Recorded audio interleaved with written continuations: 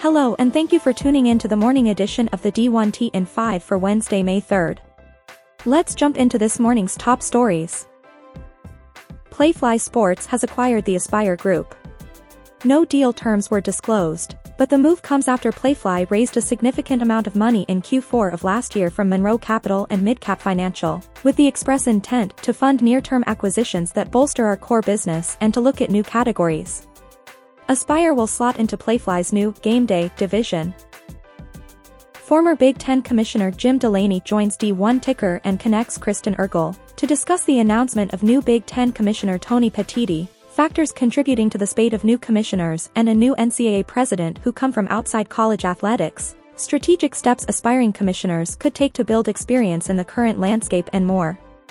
Delaney explains that media expertise is a hireable skill, and given the increasing importance of media rights as a revenue stream, Delaney notes it makes sense that university presidents would seek leaders with that expertise. At the same time, SEC Commissioner Greg Sankey and ACC boss Jim Phillips are seasoned veterans who have their own experiences and really can obtain the kinds of expertise that is necessary in managing media, both the implementation and the preparation for future changes. At the NCAA level, I think Charlie Baker was a great hire. We're at a time where Washington matters, where legislatures matter, and he has probably as strong a set of credentials in that area as I've ever observed. A Republican governor in a Democratic state, elected, effective and respected. Rhode Island AD Thor Bjorn in a video presentation for trustees last month, highlighted the shoddy conditions of some of URI's athletic facilities.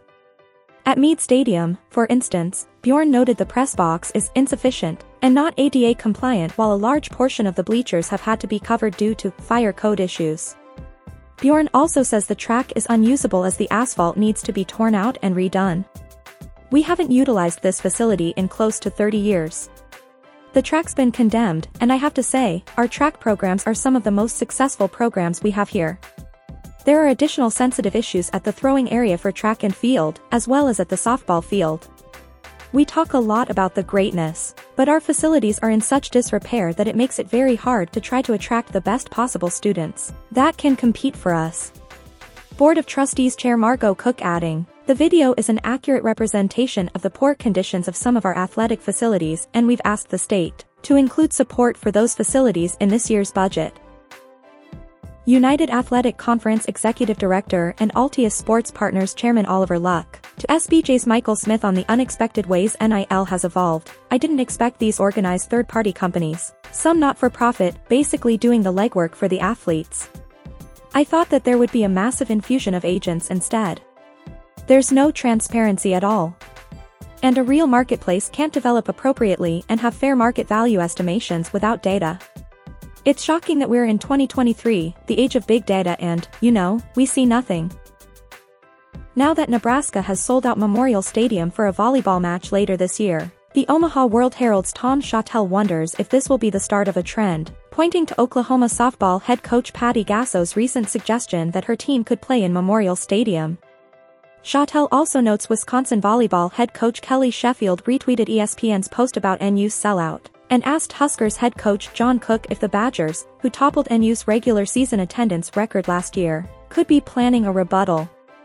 Cook commenting, "I have no idea. They're going to Milwaukee, Fiserv Forum, to play a match. I've heard Texas wants to play in Texas Ranger Stadium. It will be interesting to see if this gets into a one-up contest.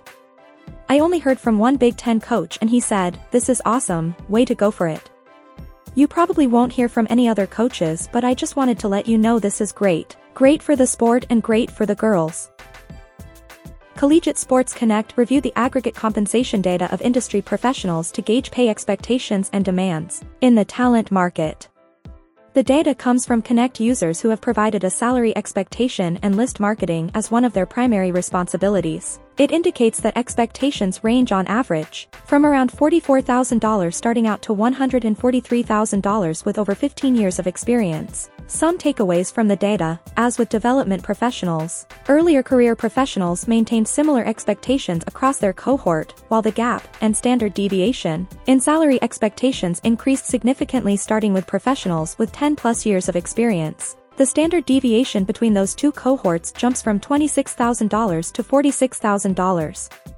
On average, marketing compensation expectations appear to be approximately 11% below development expectations, ranging from around 7% behind for those with 15+ years of experience to around 14% behind for those between 1 and 6 years of experience. Thank you for tuning in to the morning edition of the D1.ticker for Wednesday, May 3rd. We'll see you back.